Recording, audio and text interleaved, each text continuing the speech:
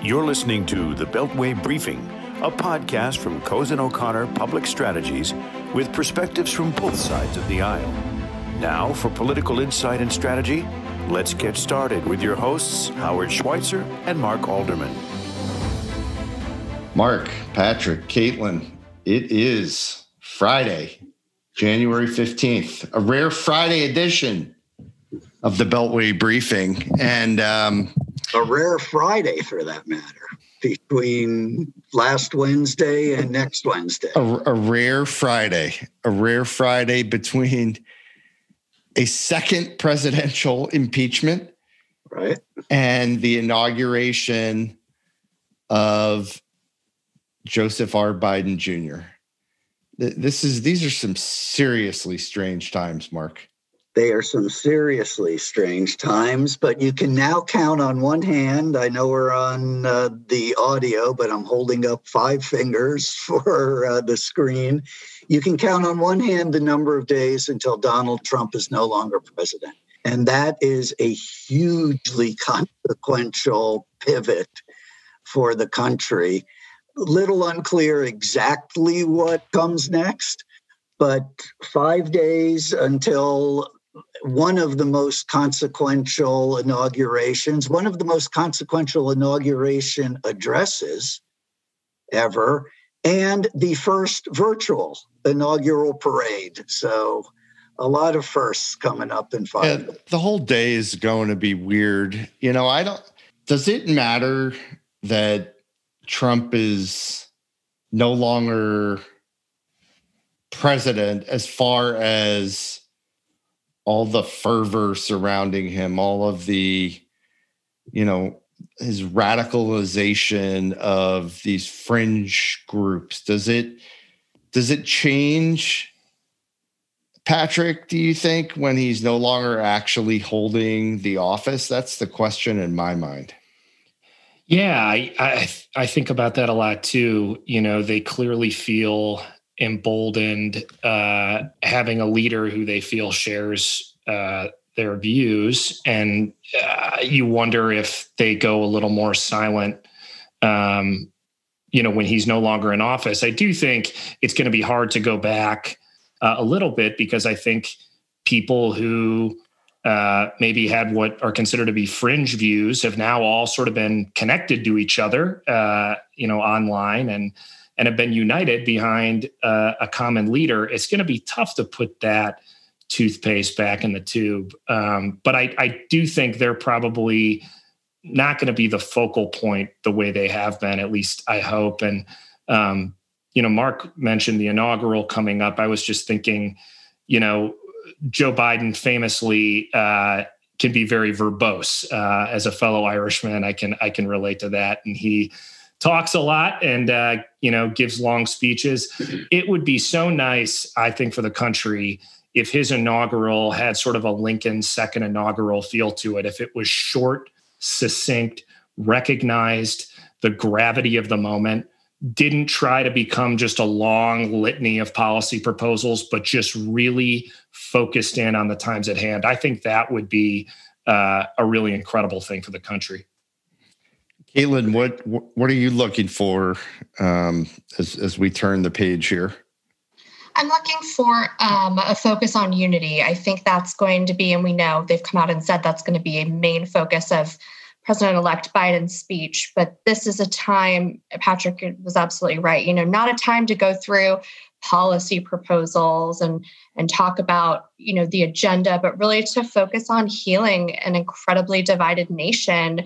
A nation that's been dealing with a global pandemic for almost a year now, and a nation where small businesses are still struggling and going out of business every day, and unemployment rates are high, and there's so much anger. So I would just love to see him focus on unity, bringing people together and taking a calm and measured tone.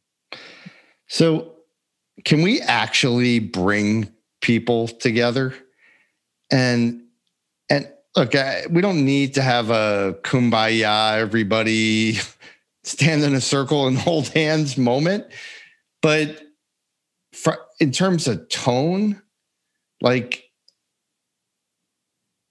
Are we as divided as people say we are? I have different answers to that question depending upon what time of day you ask me. You live in the Beltway, Howard. True. We are as divided as we think we are at the extremes. The extremes on each side are hopelessly divided, cannot talk to one another. I don't believe there's a moral equivalency between the left and the right, but we can quarrel about that some other time. They are both too far out to reach. However, the great majority of the country is still in the middle. Yeah. And Biden's challenge is to create a center for the country that holds enough Democrats and attracts enough Republicans that we can start fixing. But Jed, we're in. Approximately 150 members of Congress vote against the results of the Electoral College. I mean, it's not just, I agree with you, Mark. Like, people aren't as far apart. The vast majority of people are normal. They're not the people that stormed the Capitol. They're normal thinking. Maybe they shared their values are slightly different, but they're not nuts. But I think the outrageous number of votes against the Electoral College in the House is a function of a lot of things, one of which, though, is gerrymandering. Those districts are drawn for those people, and they don't necessarily reflect how many Americans are with them. All the polling suggests otherwise. The polling does not suggest that there are that percentage of Americans who think that what happened last Wednesday was right. All the political incentives are focused on divisiveness, winning primaries, getting press attention, getting social media likes. We don't exactly have raising money. Raising money. We don't exactly have radical moderates or radical pragmatics. It's just not sort of how those of us in the middle operate. But to Howard, your question on our divisiveness is, we talk about the general public. As we were sort of starting to live the pandemic, my hope was that all of us sharing this terrible common experience would be uniting in the way that previous things have been, whether it's 9/11 or World War II or the Great Depression. One of my favorite books on my mantle is The Greatest Generation by Tom Brokaw. And it makes me think of my grandfather when I go back and read it. But you read about men of that time. They lived through the Great Depression. They served together in World War II. They came back, built the modern economy. And Republicans and Democrats lived in the same neighborhoods, and they joined civic organizations like Knights of Columbus and the Elks, and they were connected by more than politics. The problem now in this century, in this generation, is we have just moved into echo chambers, literally, physically. We live around people who are like us, who think like us, these divisions have become so clear and defined. And I think that that's part of the problem and why we can't seem to move past a lot of this stuff. Yeah.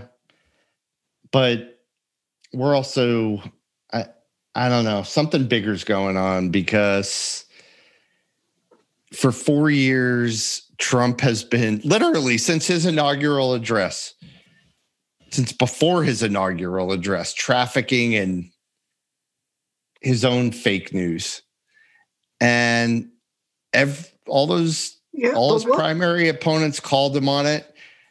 He got elected, he got sworn in, and they all fell in line. And look, I think it's both sides of the aisle.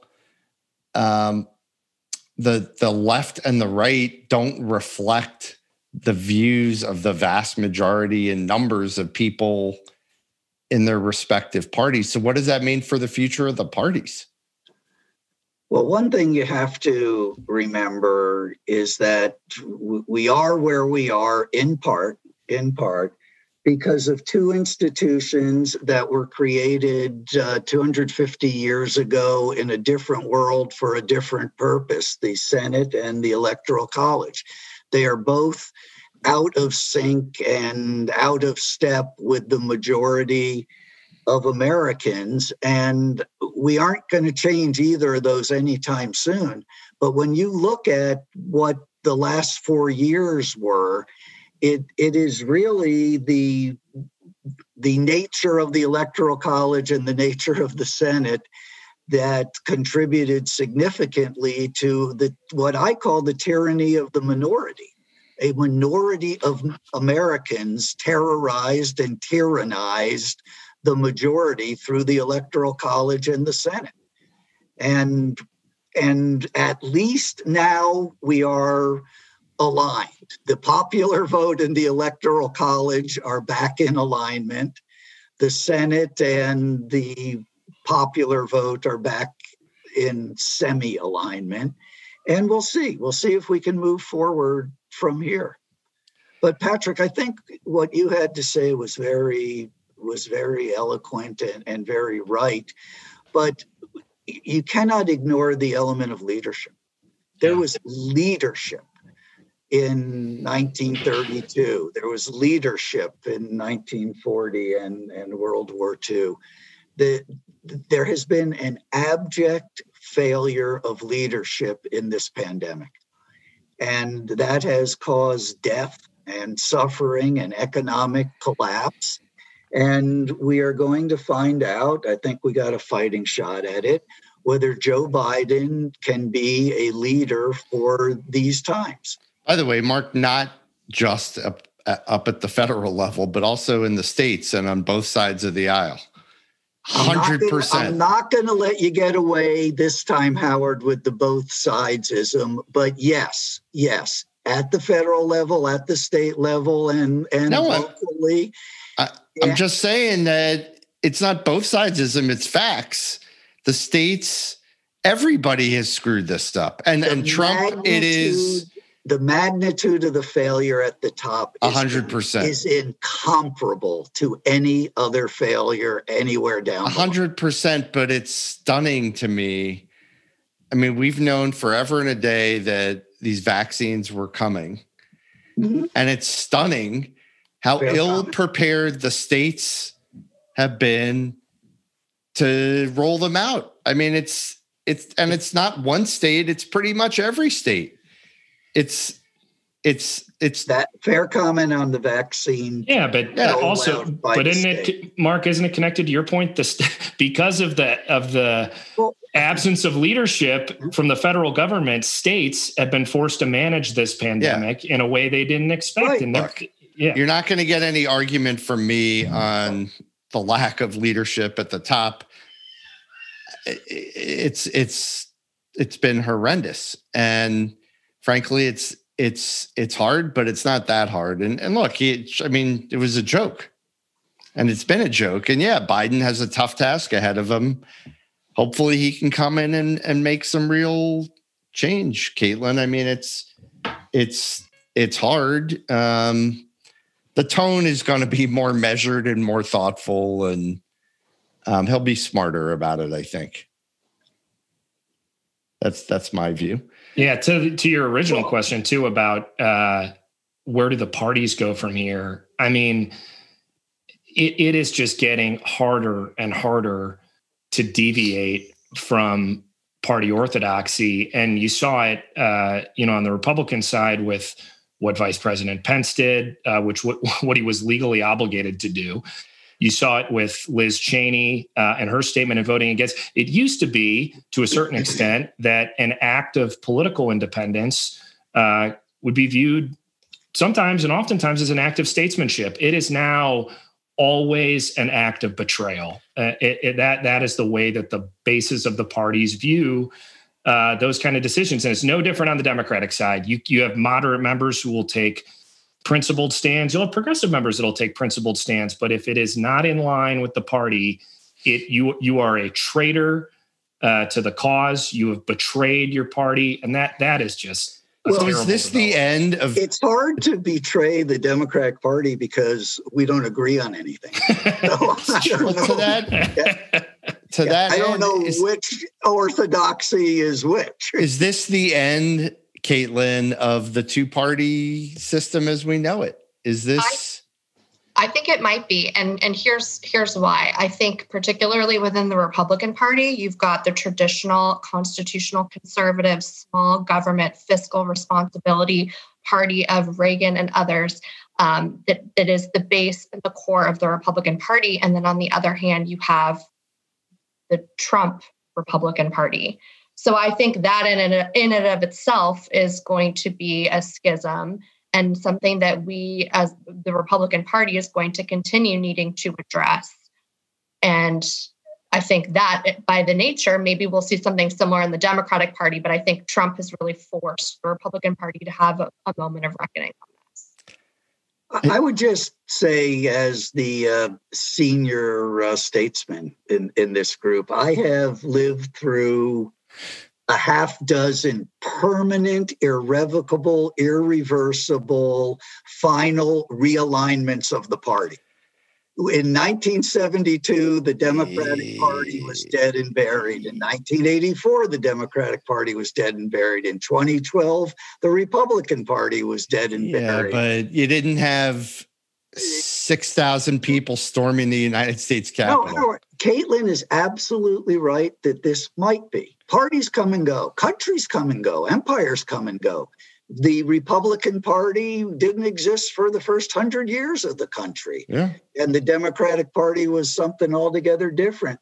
There will come a time, I'm just suggesting that it may be premature to conclude that this is the time.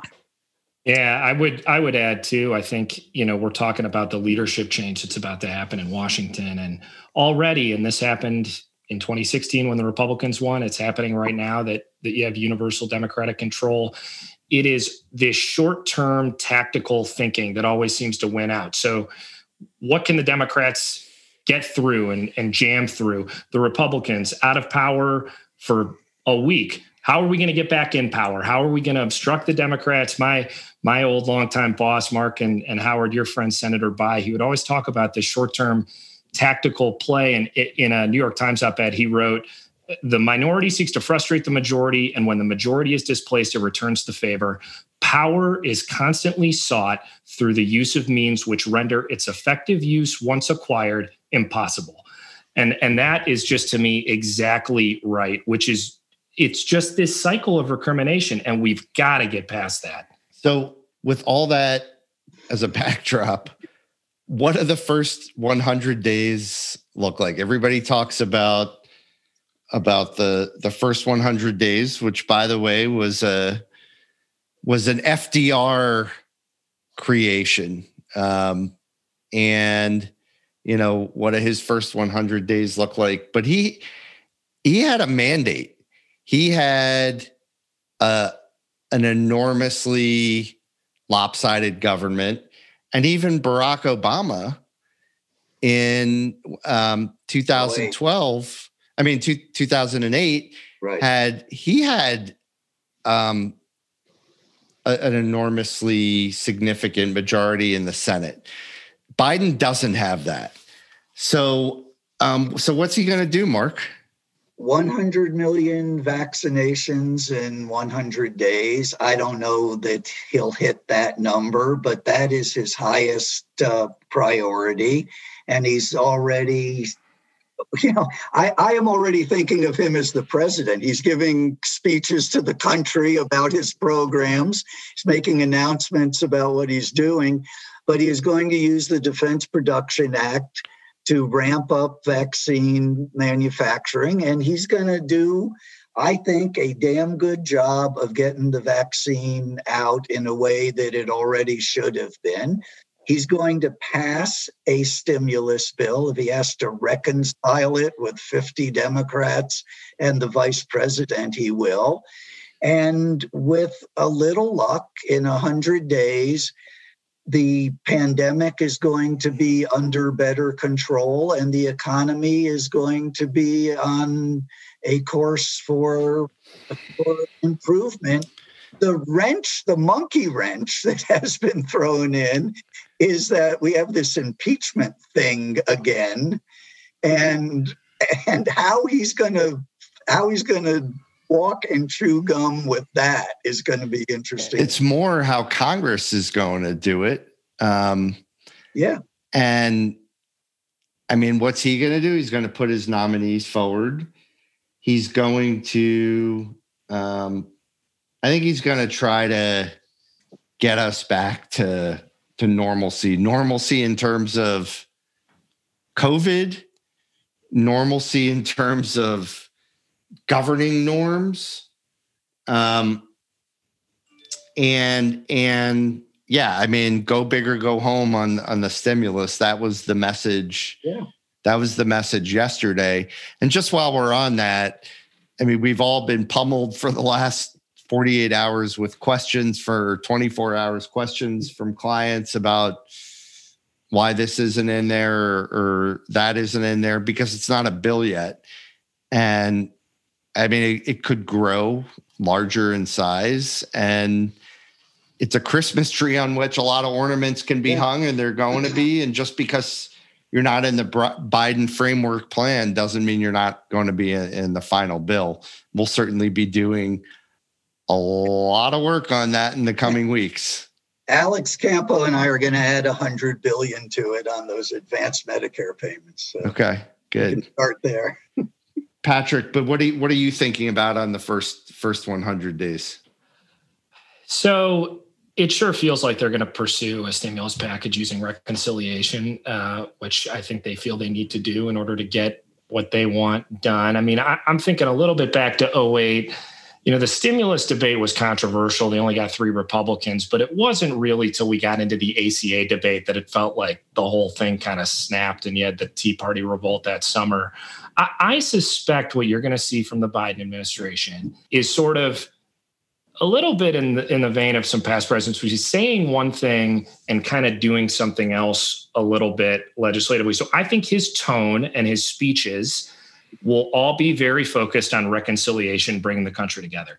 I still think his administration is going to work with Congress to pass as much of their agenda as they think they can without losing political support and kind of driving the country crazy.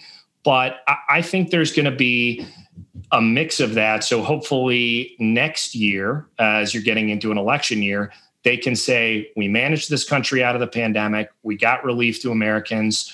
We've calmed things down. The tone has been leveled a little bit, and we're in a better place than we were before we got in. That's kind of how I think it's going to go. Yeah, Caitlin. Caitlin, can I just ask Caitlin, please, in the next 100 days, are there 17 Republican votes to convict the president? I don't think there's 17 now. I think there's 7, actually, is kind of the number I've settled around. We saw some reporting this week about whether or not Leader McConnell would be considering voting and whether, if he did make that move, that could open up a lane for several senators who likely wouldn't, but might follow his lead. I think we'll see, Senator Sass, Romney, Collins, Murkowski, Toomey, and others. But no, I do not think we will get 17 on impeachment. Depends what's going on in the world when they send it over. What more has come out? Well, right. What do we not know yet that we're going to know? This thing has all sorts of directions it can take. We don't really know what happened yet. We only know part of the story. And what comes out, and I think can change everything. It's my view on that exact point, Howard, that McConnell didn't do Trump a favor, not that he was even trying to, by not getting this vote done next week, because by the time the trial occurs, I think it's very likely that we are going to have learned a lot more about the organization and premeditation of this. And as you're saying, that could move votes. Well, one of the interesting dimensions here is that at noon on Thursday, the Democrats get whatever there is on the servers in the White House and the Department of Defense and elsewhere. And And you can be sure that there's going to be evidence that we're unaware of now that could materially move. That's a valid. We might see smoke coming out of the OEOB, though. Unless it's all been destroyed. That's what I said. We see smoke coming out of the old executive office building. Maybe not. And by the way, it can move in either direction because, out of sight, out of mind. Yeah. It may be Trump disappears, goes and hangs out down there in Palm Beach. He's no longer in office. And the R's, he's like out of the public consciousness. And the R's, yes, there's the risk of him running again, but the R's are like, we don't want to talk about Trump anymore. Like, we're just not going to go down this path. The funny part of it is Caitlin listed, I think very intelligently, the likely no votes at this time. But you just know that Marco Rubio and a number of other candidates for 2024 would love not to have to vote to convict, but would love it to happen anyhow. And for Trump to be banned. So let me tell you, having spent, as I've said to you all several times, having spent a month outside of the Beltway down here in Florida, I actually think for Rubio, a vote to convict will harm his chances of winning the state of Florida, to be perfectly honest. Yeah, but he wouldn't mourn over the... Oh, absolutely. Right. Look, at the end of the day, people need to decide whether they're going to put country above themselves or themselves above country. And that's what this is about. It's what it's been about. And that's what this vote is about. Yeah. Well, Howard, your second case of it kind of going the other way. That's been what I've kind of wondered. They always, the thing with him is just, if he could just keep his mouth shut and kind of go off quietly, it could start to look a little petty if they don't get the timing right or if they let it go on too long. The problem is, he just isn't doing that. He can't do it. And he's still going to be holding press conferences and they're not going to be getting covered the same way, but he can't control himself from trying to get his perspective out in it. And it hurts him because everyone saw what happened. Well, by the way, a lot is going to happen between now and next Wednesday. Most especially pardons. Yeah. When's the pardon floodgate going to open? And what's that going to look like? Who's he going to pardon? I want to hear everyone's take on that. Well, I am always the amateur historian here, but Andrew Johnson pardoned the Confederacy, the entire Confederacy. Anybody who bore arms against the United States was pardoned by the President of the United States.